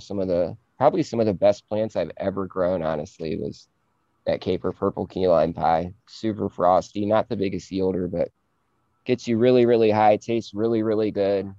Beautiful flowers, just all around checks all the boxes except for, the yield. But even then, it's a really dense strain. So, it might not look like much, but it does weigh out pretty good. So it's good stuff. Well, I like that your first box to check was that when you smoked it, it got you really high. If it doesn't check Yeah, that box, what the fuck is the point? got to Right? get you really high. Medicinally, it's got to do something for you. I mean, Yeah. there are some strains that I have kept around that might not necessarily get me super high, but have that really good flavor. At this point, I don't get, I've been smoking long enough. I guess I don't get super high anymore, but I'm more about flavors at this point. No, just affected. Like I like to smoke different kinds of weed during the day or at night or to go Oh to sleep. yeah, me Like too, man. for sure. Just that they have a head change in effect. Like there's nothing worse than a really pretty Yeah. bud that doesn't do shit. Like you Yeah, feel and you you're go stuck all in your head. day and you're like you said, you're progressing from hoping that, okay, I've been smoking since the morning, so now I really need something that's gonna work at 8 o'clock at night because I've been smoking all day and smoked four different kinds throughout the day. So, that fifth one's really got to hit the spot. For sure. That's such a weed snob thing to say, but I love it. It is, man. Once you become a grower and you do a couple different varieties, it does become kind of snobby. And like you said, especially when you're growing medicinally, man, you have to have a variety. Not just that you get bored of different flavors, the same flavors over and over, and you need different stuff, but you got to keep the effect going. You got to find the right ones that work for you, and alternate between them or keep That's different another thing varieties going. about having a limited plant count too. Having only 12 plants, it really sucks to grow something you don't like. Yeah, Or it you're doesn't bummed when doesn't you when work. you pop something and it's not a Yeah, good pheno. That's the worst, man. yeah. It's like, man, I just spent all that Wasted energy. real estate. Yeah, so a lot of times I'll like give it away, or I sort of have my I mean, I'm never out of weed, so it's not like that's ever really an issue, but I have the reserves, the joint rollers, for when I have friends over, we can bust it out and roll up big fat joints and not have to worry about it. So I definitely have we'll say the B grade um, stuff, but I think that it just, when you invest so much in growing your own stuff, it's always a disappointment if um, it doesn't have any type of medicinal value for you. um, it just feels like a waste of time. Yeah, it really does. It's like you're smoking for no reason. At that point, it better have some seriously good flavor. Other than that, there's not really any reason to smoke something if it's not going to have much of an effect on you. Right, and that being said, sometimes some of the people that I give it to say, that they, really had a good effect for them. So, Yeah, there's exactly. always that. It's not like there's something wrong with the strain or whatever. It just doesn't land well with me. But when you only have 12 plants to grow, it really sucks when that happens, because not only do you give away part of it, but you spend all that time doing it. You can't get that time back, and it's not like you can just have extra plants to account for it. Otherwise, you could just grow, 10 of every strain, and that wouldn't necessarily be a problem. So just another way that plant count sucks is all. Gotta come to Oklahoma. It's fine. That's We don't true. even have plant counts. I can grow acres. That's God, what we that's tell all of our crazy, clients to do. man. So cool. They want a 45 cent per plant tax now though for track and trace, which is a bit bullshit. I'm 45 sure cents they'll per change plant. stuff around. Yeah. That's still Well, pretty minimal compared to what you'd have to go through in other states. oh yeah. Right. Certainly for that plant count. So Right. Yeah, I'd pay the 45 cent if no plant count or pay 45 cent per plant. I'd pay it. Yeah. Sign me up. for real. But yeah, it would suck if you're doing acres, like you said. It's going to get pricey Not for some that of the big places, I guess. They should Hey, be you able to got afford it, acres, you though. should be able to afford 45 cents a Yeah, plant. Yeah. That's kind of the thing. If you could exactly. scales nicely. Make it happen. All right. So do you want to tell everybody how to find you, or any other do you have any other things that you've been working on lately on your content? I mean, that's pretty much it so far as content wise. I mean, you can always find me over on Growcast. Like I said, I help Jordan out. Or my IG account, Rizo_Rich_ICC, or my website, www.illinoiscanaconsulting.com. And you can always DM me on IG or email me, or like I said, find me through the show and talk to me there. I'm pretty open. I'll answer, pretty much any question anybody asks me, or, help in any Speaking way of I which, can. So I just see in chat, Ball for Life 420 wants to know if you still have the blue raspberry truffles. yeah, he's a local Illinois grower. No, I do not have that cut anymore. That was from a guy who I know and who that Ball for Life guy knows. And I had some keepers I lost over the summer, and that was one of them. Was my blue raspberry truffle from Irie Genetics. That was a great plant. Yielded really well too. Those always Love hurt. that one. When you Yeah, those lose a hurt, good plant, man. those always hurt. I lost like maybe eight of my keepers, and it is what it is. Shit happens, but sometimes you do have to take the loss. It Yeah, happens. for sure. So what are some of the more common things that you see doing consulting on the smaller grows? Oh man, probably the biggest thing, at least for newer growers who usually are doing smaller grows, the number one problem that I see is right off the bat is equipment. Like people just have an incredibly difficult time trying to figure out what they're supposed to buy. What each piece of equipment means, what a cheap tent is versus a more pricier tent, and what kind of a setup, if you're going to buy a cheap tent, what kind of a setup you should be running it in. And, you might not want to put a cheaper tent that might have a light leak or something in it, and in a living room where you're going to be in there with the lights on all the time. If you're going to throw it in a garage or a spare bedroom where the lights off all the time, then use a cheaper tent that might have a light leak, because you're not going to be in that room and it's going to be dark anyway. But if you're going to put it in your living room, you might want to, buy that thicker material tent. A lot of people just don't know a lot of these really small information things. And then you get into lighting and it gets even crazier. You got LED and HID, and then you got different kinds of LED and, quality of them, and companies making claims. And it's just very difficult for newer growers to navigate all that stuff and what they're supposed to buy. Some people think they're supposed to spend $20,000 on their, 5-plant grow, and other people want to do it for under 1,000 or, $600 or something. So it's just a very interesting thing that, I see over and over. And probably the most out of anything is just people having a very, very hard time selecting equipment and not knowing how to navigate it. And set stuff up. I think a lot of people think it's more complicated than it really is to set up a grow. We've had a couple of people recently ask us about doing a Dollar General or a dollar store aquaponics setup, and I think we're going to try and do that once I get moved here in a month or two. I'm going into the new spot. I think we'll definitely try to do that and make a small home grow, on a dollar, out of a dollar store, or some of the more remote, not that great supply lists that are available in the U.S., but not all that great. So that's definitely something else, is where I've seen that's kind of been a little bit of a trend lately too. People trying to do those, bare bones Budget. Yep.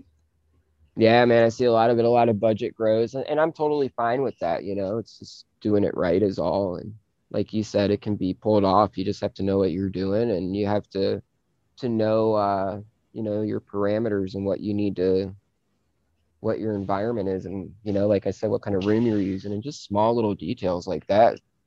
You can pull off shit, man. You can do it for cheap. You don't need to drop 20 grand into some small grow room. I built rooms for a couple $100. So it's all about what you want to do, what your goal is. And, it's just, like I said, that's probably the number one thing I see at this point is equipment selection problems, and just figuring out how to navigate all that shit, especially lighting. Also, with organics, people just wanting to start out on organics, and usually the first thing they want to start out with is, a water only soil, or a pre-made or a pre-blended soil that already comes in a bag, because they want to see how, what kind of results they're going to get just with that. And and then they kind of go down deeper from there. So I get a lot of questions, like I said, about that, which is why I ran that super soil or water only soil experiment. Was, I just wanted to be able to give some better feedback and tell some people, personally what I saw when I used this soil or whatever. So I don't like being able to, somebody asks me a question and I can't answer it myself, and give them honest feedback. I don't want to have to, say something I don't know, or say, hey, this is a great soil because I saw so and so use it and they had good results, so it must be good. But I don't know necessarily exactly what they were doing. And when I can run it myself and just do water only myself, it gives me a really good idea of what's going on in this bag and what kind of luck a new grower is going to have that's trying to keep it super simple. For sure. Yeah. That's one of the things that I think a lot of people like about this more simpler part A, part B kind of systems for nutrients, as well as versus something like taking on something like aquaponics in the beginning, where it can be a little bit confusing. It's definitely something that we hear a lot about as well. And then something that we tried to solve over at aquaponic or apmjnewts.com. You can actually get those simplified kind of fish safe nutrients for veg and bloom. You can pick how many weeks that you need nutrients for on each, and then and get them over there. So definitely. What was that address again? Sure, it's apmjnewts.com. apmjnutes.com. Right on. I have a buddy who he's starting up his first grow, and actually he's building everything out, and I'm helping him do stuff, but he's going straight into aquaponics. That's what he wants to do for his first run. And he's a very crafty and very smart guy. So if anybody can do this and pull it off, it's him. Like I said, he's been like hand building things, the setup. He's been doing phenomenal. And he's actually been sending me like stuff he's been researching, and some of it has been from you. So it's really funny. I'm like, well, you're on the right track. You're, looking at the right spot for information. So yeah, when he finally gets actually going and plants are in there, he just got his lighting and stuff and tent and all that stuff. I'll have to send him that way to get the nutrients, because I was very, very unsure of what to do with that. I've never done an aquaponic setup myself, and I don't know what kind of nutrients to use. And I've heard you talk about stuff and certain things that the plants need that may be not so great for the fish or whatever, and you have to watch the amount of what you use and that kind of stuff. So it would be nice to be able to just go somewhere and be like, hey, you can grab these nutrients there, and you don't have to necessarily stress that as much. Yeah, we sell them in a couple of kits. Again, you just pick how many weeks of veg and flower you're going to do, how many gallons it is. We have that all the way down even to aquarium size. So I know there's a lot of people that are doing aquariums out there and want to be able to do and get nutrients for that can work with their planted aquariums or their aquaponic systems. Maybe they have a home aquarium and they're trying to just hook up their grow tent to it. It gives them the ability to boost those nutrients, and then they can still top dress if they want to above that, but at least kind of gives you something that's turnkey and easy to use, and Right. an easy transition. So that, because it can be a little bit intimidating, but if you have something just a veg and a bloom, and it's similar to what people are used to with hydro or cocoa, it makes that transition easier until you can feel more comfortable, and then you can get fancy. But the whole point is to make it simple, to make that step. Yeah, no, man, I totally agree. I like I said, I've never done full on aquaponics myself. I do have a fish tank, and I do use like the water, when I do like a water change, I'll use that water in my grow, but that's about as far as I've gone into it, using any kind of fish based water besides that, and using that foop stuff. But yeah, man, it seems very interesting. I love aquaponics. It's definitely something I'd like to get into myself eventually. I'll be building out a larger facility here in the next couple of months, and doing a large both clone and flower facility. I know Marty's also working on. You have a greenhouse build. You want to talk about that for a second? The build that you're doing right now.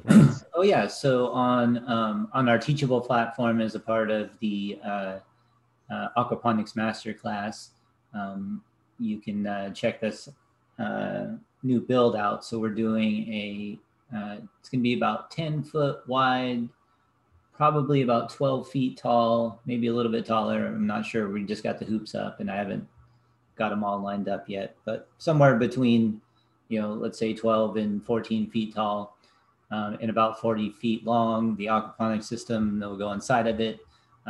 We'll do build videos for, and eventually going to turn it into a light deprivation greenhouse.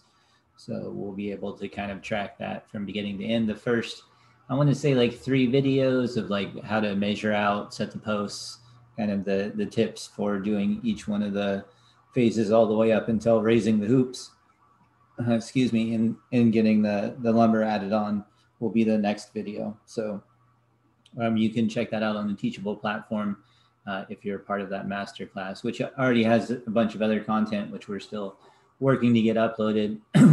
We did our first live session with students, so we're looking at doing that 1 to 2 times a month, which is basically just a question and answer period with any of the students, and you can submit questions beforehand if you aren't able to make it, and then we record the class and it gets uploaded to a special section of the class so that you can review it and get your questions answered that way.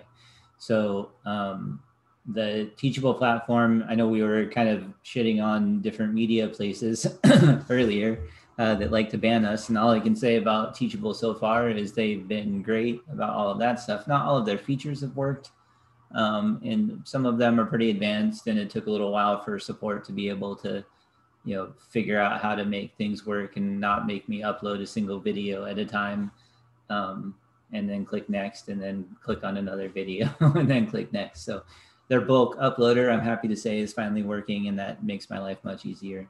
But Teachable has been a great platform. They have not hassled us one single bit about any content that we've had. We have tons of pictures up. We have tons of video up. We have slideshow, everything from,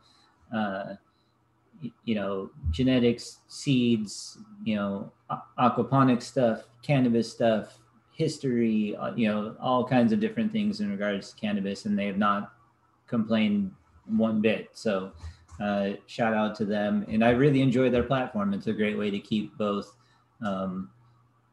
content that you've already recorded and be able to edit it relatively easily. So we have everything broken down into sections, sort of like short videos attached to a slide, and you can just kind of hone in on where you want to go, and that makes it great for us when we want to update stuff. We can just go replace one small section instead of reteach the whole class again, or re-record a whole hour-long section, or we can just either add another video to append whatever new information we have, or we can replace the entire video. If we find out something wasn't accurate, we can just re-record a very small section of it and not have to redo a lot of work. So I do like the platform, and it can be really interactive, and it's been great so far. So definitely check that out. If you want to find out more information on the greenhouse build, it'll have everything from the build videos.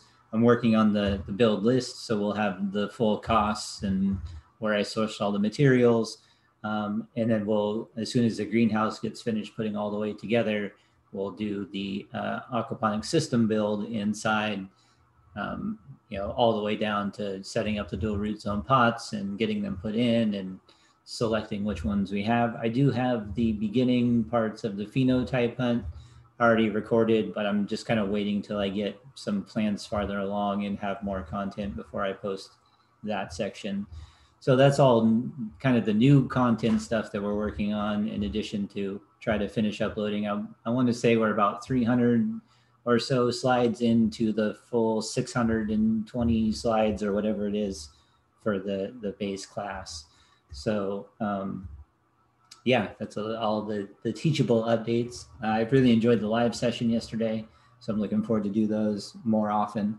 Yeah, it was a lot of fun.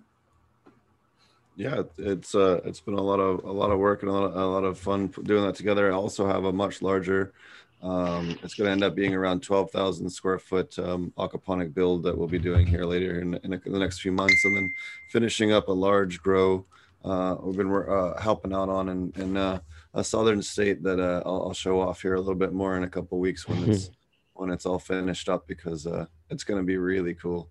And something I think that you guys haven't quite seen in a cooler place of the country that not isn't really known as much for cannabis. But if you go there and you see the climate, you're like, oh my gosh, this place is going to be awesome. So Yeah, there's some good places down south for sure for that weather-wise, you know. alrighty, well, why don't you tell everybody how to find you once again, and we'll start to wrap up the show here. Yeah, at Rhizo_Rich_ICC or at Growcast or www.illinoiscannaconsulting.com. Awesome. We'll make sure that we get that on the in the description here, along with the other links that you'd sent me once we're wrapped up here, and it'll also be in the audio description. So thanks a lot for joining us. Oh, thank you, man. I really appreciate you having me on. It was a great time and a pleasure, man. I really, really appreciate it. And he also has a bunch of really awesome interviews over at the Growcast. Quite a few hours of knowledge over there that he's dropped. So definitely check that out. Appreciate it, man. Yeah. All right. Marty, what else have you been up to this week? Well, let's see. I cut down a couple of plants, so they're hanging up and drying. Replaced those with plants from the bedroom, so basically had ones ready to go, and was able to reload those. So I'm really liking the perpetual flower setup as opposed to harvesting the whole room at once. I'm able to keep the entire room functional 100% of the time, much easier than having to cut everything down, dry everything, trim everything, reload everything. Like, it's just a lot of work to turn it over that way. So I'm really enjoying that. And I think probably about anywhere from 4 to 6 plants at a time, depending on how they finish up. And it's kind of nice to not really worry about what day I'm on, because I'm not going to track what day I'm on for each individual plant. It just seems overkill. And I might start labeling them just with the date that they get put in or something like that. But what I find is nice is that all I do is look at the plan and decide whether or not it's done, or I think it should be scoped or whatever. I don't have this preconceived notion of whether or not it should be finished or not. That's nice. Yeah, I'm really enjoying it. So that's been really good. So I have some Thorsberry that come down underneath the LED. So I'm doing the LED grow off, which, kind of got a restart here because I had one plant herm out and I had one plant that was mislabeled. So I reloaded that. I have one plant that was from that first run that I need to let finish up. So it's still growing underneath the Bloom Plus, which I think it's a BP 3000 is the name of that. And I've been really impressed with that light, especially for its price point. I think that it's around $250 to $300 for a 300 watt LED with Samsung diodes, and it's not a great driver, or at least a well-known one. I forget the name of it now. There's a video of the unboxing and all the details on it. I forget what the brand of driver it is, but we'll say it's an off-brand. It's not a Meanwell driver, for instance. So it's definitely your less expensive grow light, but the results have been excellent, and so I was really impressed with that. And I've heard a lot about the Spider Farmer lights. I've had friends that use them and swear by them. So they actually just reached out to me directly on my Instagram and asked me if I would be interested. And I said, heck yeah. So they are sending me a light. That will be the 200 watt version of theirs. I want to say that's like a SF 2000 or 200 or something like that. So it'll be interesting to see how that compares. Then we have the 150 watt Mars Hydro, which I haven't really been able to tell a lot about because I had to pull both of the plants that were underneath that in its first run. So all I can say is that it seems to put out, a considerable amount of light for only 150 watt light. And of course, it's ridiculously cool in comparison. So it's just been fun to kind of have the different types. Then obviously I have the 330 watt ceramic metal halide Philips lights that I've been using for a while now. So it kind of gives me a good baseline. I already know what those are going to do and how they're going to produce already. So it gives me a nice comparison. And I can definitely say that the BP 3000, so the Bloom Plus light, appears to be brighter and get a better yield than the ceramic metal halide lights. So just kind of excited to see the differences in different lights as we get them in and up. So that's a lot of fun. I have the Pheno Hunt. Well, it's not really a Pheno Hunt, but I have essentially a few beans of the Pineapple Jack and the Kajoa Kush that have been growing out for a little while now. So we'll be able to pick the ones that we want to flower out in probably the next round. So I haven't decided yet if I want to keep the seed as the original mom or keep the clone as the mom and flower out the seed. I've heard really good arguments both ways for doing this, that by flowering out the original seed, you can kind of see more what the potential is. But other people argue that keeping the seed for the mom will give you better quality clones moving forward. So I'm kind of interested in doing it both ways again and seeing if I notice any type of difference. But I'm so limited by plant count that that becomes difficult to do logistically. So I may end up just biting the bullet and doing the full tracking system and bringing on other patients to be able to caregive for, which there's no shortage of. It's just a matter of having to do all the additional tracking, but I can get bumped up to a 48 plant count. So I may end up going that route and seeing how that works, just so that I can have more plants to work with, especially with the greenhouse being able to go outdoors now. I can keep both of them going all the time, whereas right now the plan is more to flip-flop back and forth. So my room gets too hot in the summertime to really be able to run without air conditioning. So I'll probably just shut down most of it and just run the greenhouse when it's too hot. So yeah, that's kind of where everything's at right now. The outdoor system, all that stuff will probably be in time to be able to do a full term outdoor this year if I wanted to. So, and I already have plants that are started and ready to go. So as soon as they get loaded up, we should be able to get some pretty big outdoor plants, which I've been wanting to do for quite a while now.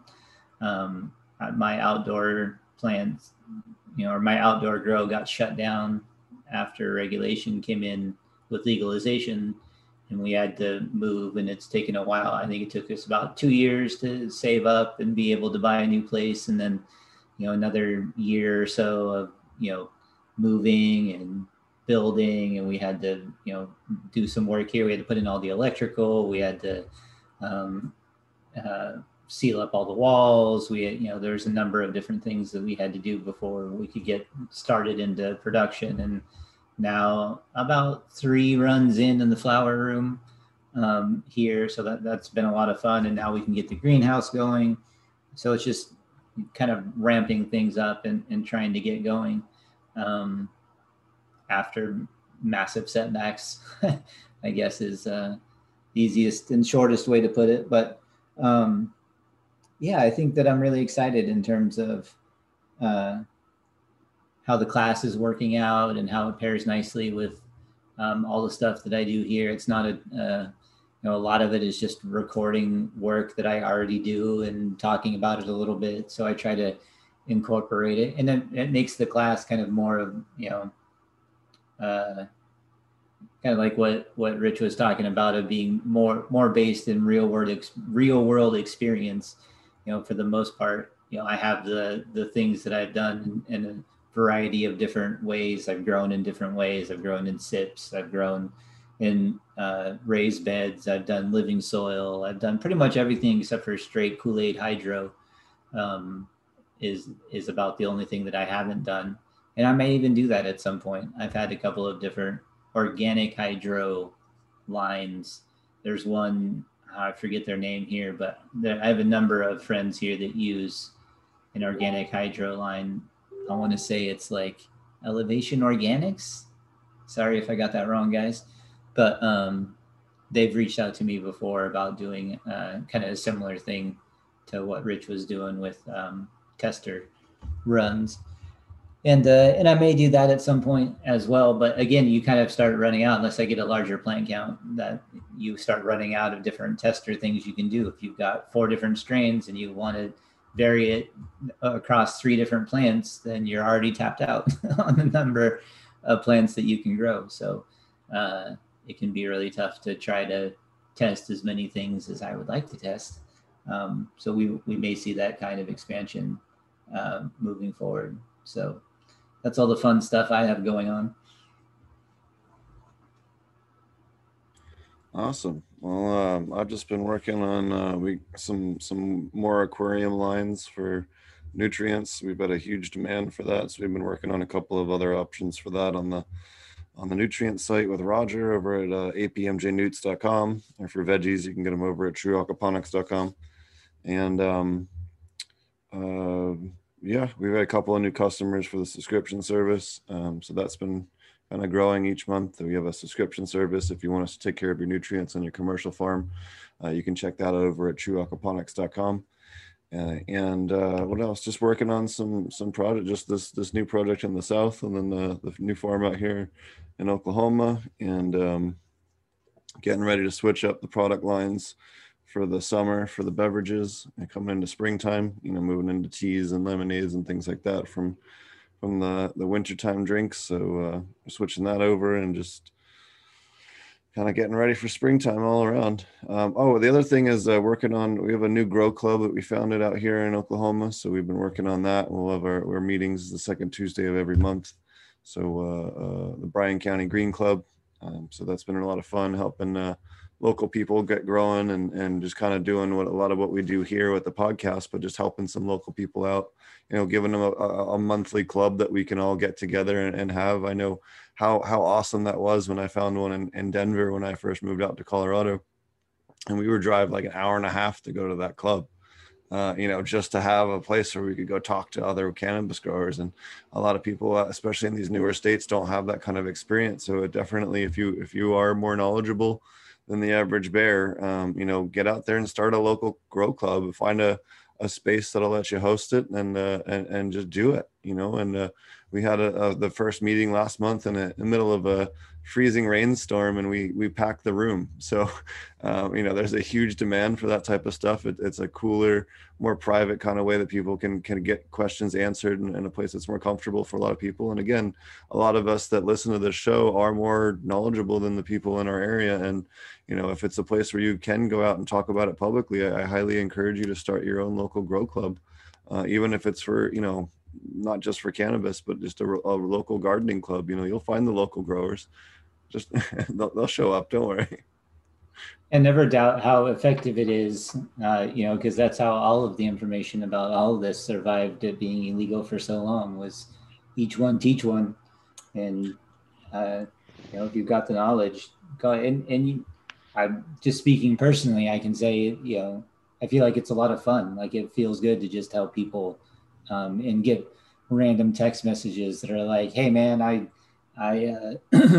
really appreciate all the information you put out. I learned how to grow from listening to your videos and your podcast, and just now I grow all my own medicine for myself, and I got myself off of pharmaceuticals, or my husband's off of his PTSD meds, or I'm making RSO for my grandpa, or like there's a number of different ones that have come in, and it doesn't, all of those are the, that's basically the reason that we do it. It's not like we make a ton of money off of doing a podcast, or, Right. recording YouTube videos, or, it's not like, we're not Mr. Beast in terms of marketing here. It's, we don't get tons of views. We don't make a lot of money off of marketing. We don't make any money off of ads. Like most of the time it just goes to paying hosting fees or whatever else to keep the podcast on apps that everybody likes to do, which by the way, thanks for handling all that, Steve. I don't even have to worry about it.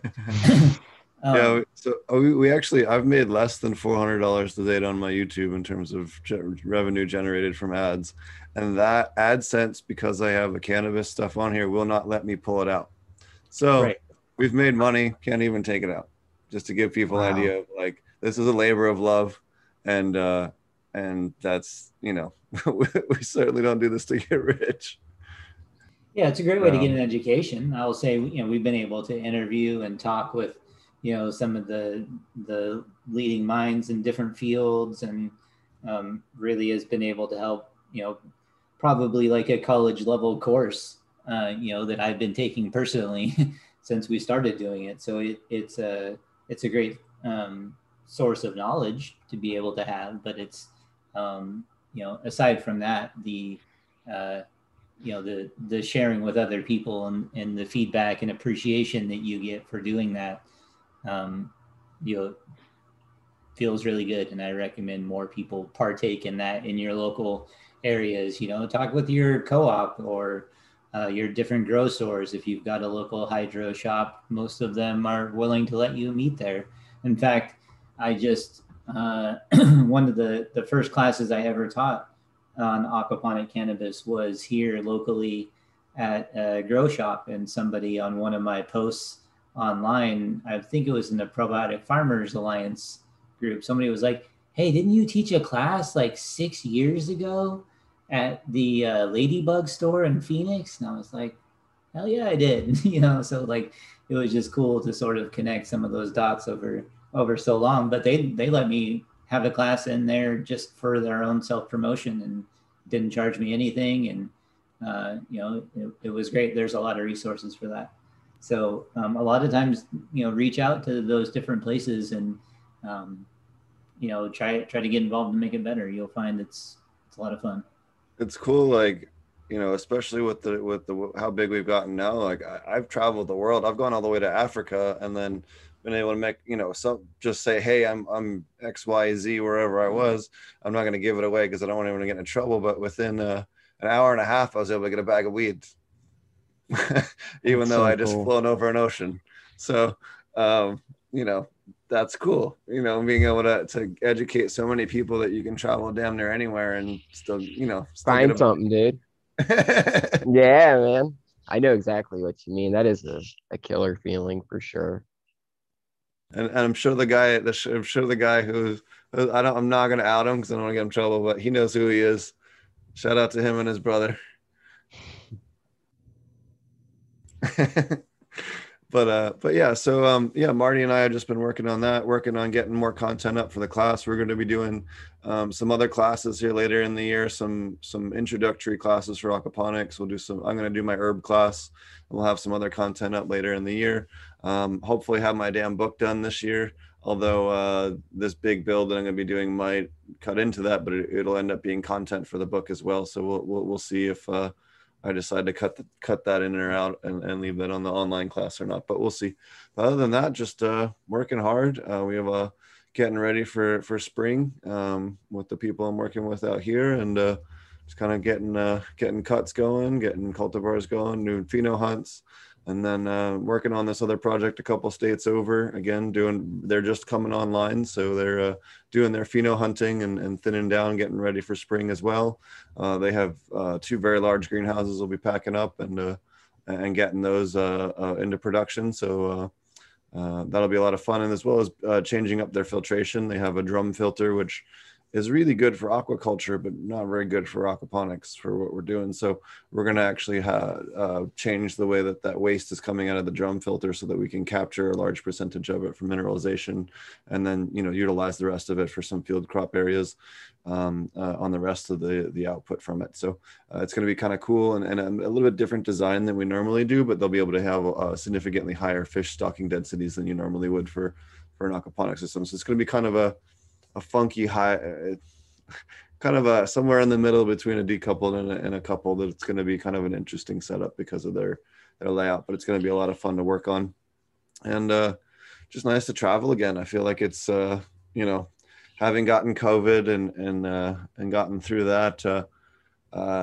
it was nice to go through an airport a couple weeks ago and not really worry about getting sick and, you know, still wearing the mask and all, but, you know, more or less just be like, it's kind of, you know, something I don't have to worry about at least immediately. And it was nice just to travel again, to be frank with you. Oh, I'm sure, man. Sense of normalcy again, you know. Right. Yeah, that sounds like you got a lot going on, man. It sounds like some really fun stuff too.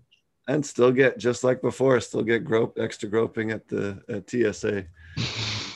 The dreads. Yeah, if you have dreadlocks or anything like that, just opt out and take the pat down. They're gonna do it anyway, even if you go through the scanner. So just go ahead and take the groping outright. Just Oh, moan a little man. bit while he does it, and then they'll go easy on you. Well, like the last 2 times I've gone through, I've been in a hurry, right? So I do the scanner. I just jump right in the scanner and like, you have density in the back, and it's like, here, now it's in the front. We'll do this again. See, set it off. Are we good? Like, Oh, man. That's what do you crazy. want? Like, I don't know. There's nothing I can do about it. Like, No shit, man. so that's fun, but whatever. Yeah, I'm trying to think. Getting some new genetics from Mr. Green Jeans Garden. He's got some new stuff. He's got for me, so that'll be cool. Trying to think what else we got going on. I think that's about it for now. We have some really cool guests in the queue. I know I kind of been a little bit wonky this year with the bookings and stuff like that, but it's going to get a lot better. We have some really cool people coming up. The guys from Cannabuzz. We have some really cool agronomists that we booked. I'm going to keep secret until we do the day of the show, and a couple of other people. So I'm really stoked on that. So Right on. Marty, do you want to tell everybody how to find you? If you're still there. If not, I will. There he is. Yeah, I'm still here.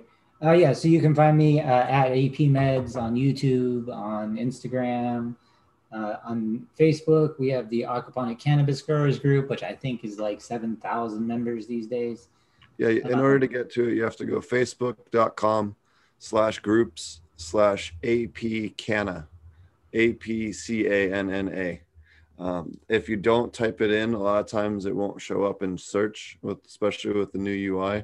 It like hides it or whatever. So you have to type in the URL if you want to find it. But we do have enormous community there. We have lots of files on there as well for helping people grow, testing equipment stuff, and some basic how-to guides and stuff like that on there. Sounds awesome. Yeah, so yeah, the Cannabis Growers Group, we hang out on there all the time. We also have the Discord, which is posted on there. So if you want to come in there, some people who don't stay on Facebook like to come into there and be able to ask questions as well.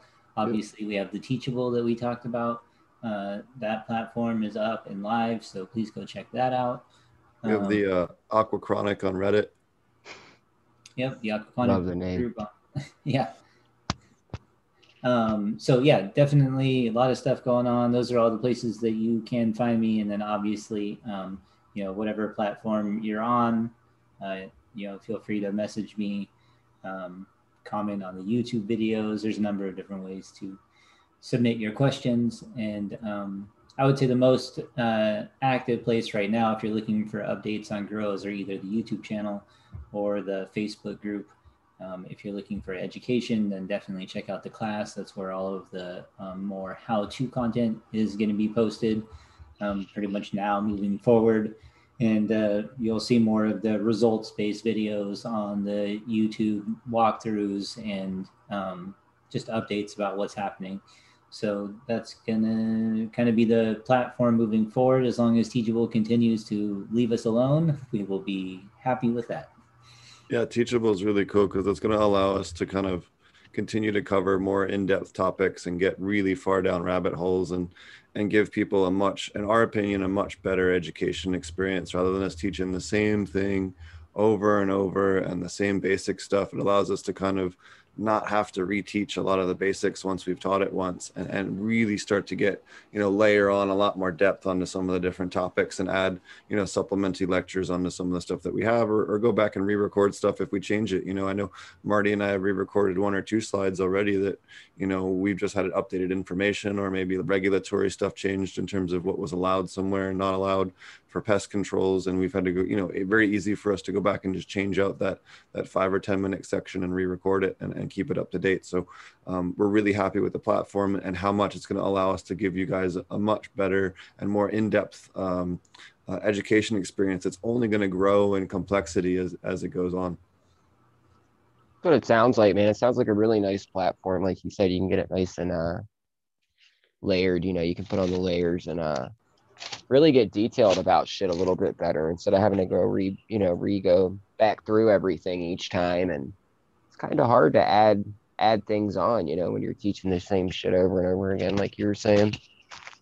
Yeah, for instance, on like the spider mite section, we have a whole lecture on that, but then we also have a bunch of reference pictures and early infestation pictures and things like that, and a whole bunch of different zoomed in pictures of different color morphs of different spider mites. Even though they're all spider mites, they're just different looking ones, so that we have kind of a little library that goes with it. So as well, so it's kind of a cool. Again, a very kind of cool, different experience, and not just kind of a watch the video and you got your experience. There's more to it than that, and yeah. I don't know. We're very happy with the platform. Yeah, I love it, man. It sounds awesome. Alrighty. Well, I think we'll wrap up the show. Do you want to tell us once again, Rhizo Rich, how to find you before we close down? Yeah, just at Rhizo_Rich_ICC or www.illinoiscanaconsulting.com. You can find me over on the Growcast show too, at Growcast. Like I said, I'm always willing to help or talk with whoever, so I'm pretty open. You can always DM me or email me. Awesome. Well, thanks for having me on. Really appreciate it, man.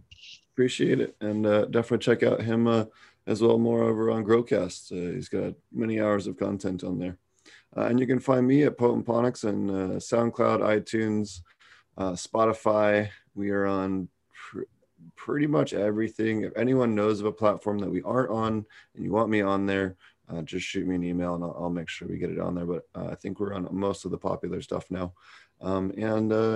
You can always find our audio versions on your favorite podcast platform and the video version on YouTube. I will be also doing a series every Wednesday. We're going to finish off the rest of the virtual Aquaponic Cannabis Conference videos. And then I'm going to have some different talking lectures. Some stuff's going to be stuff from maybe a short from the class.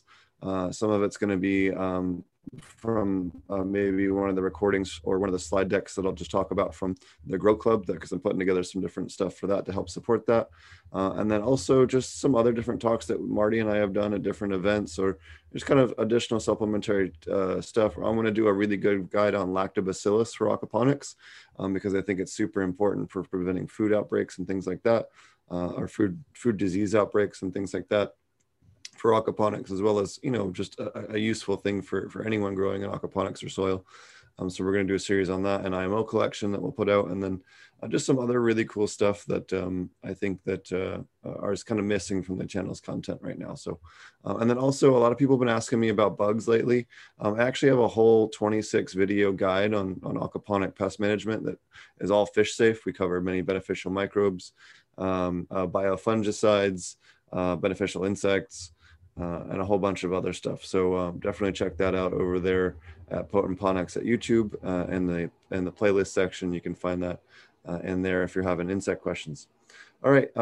Thanks a lot, everybody. Again, if you're looking for a class, definitely check that out over apmjclass.com. If you need nutrients, check that over at apmjnewts.com.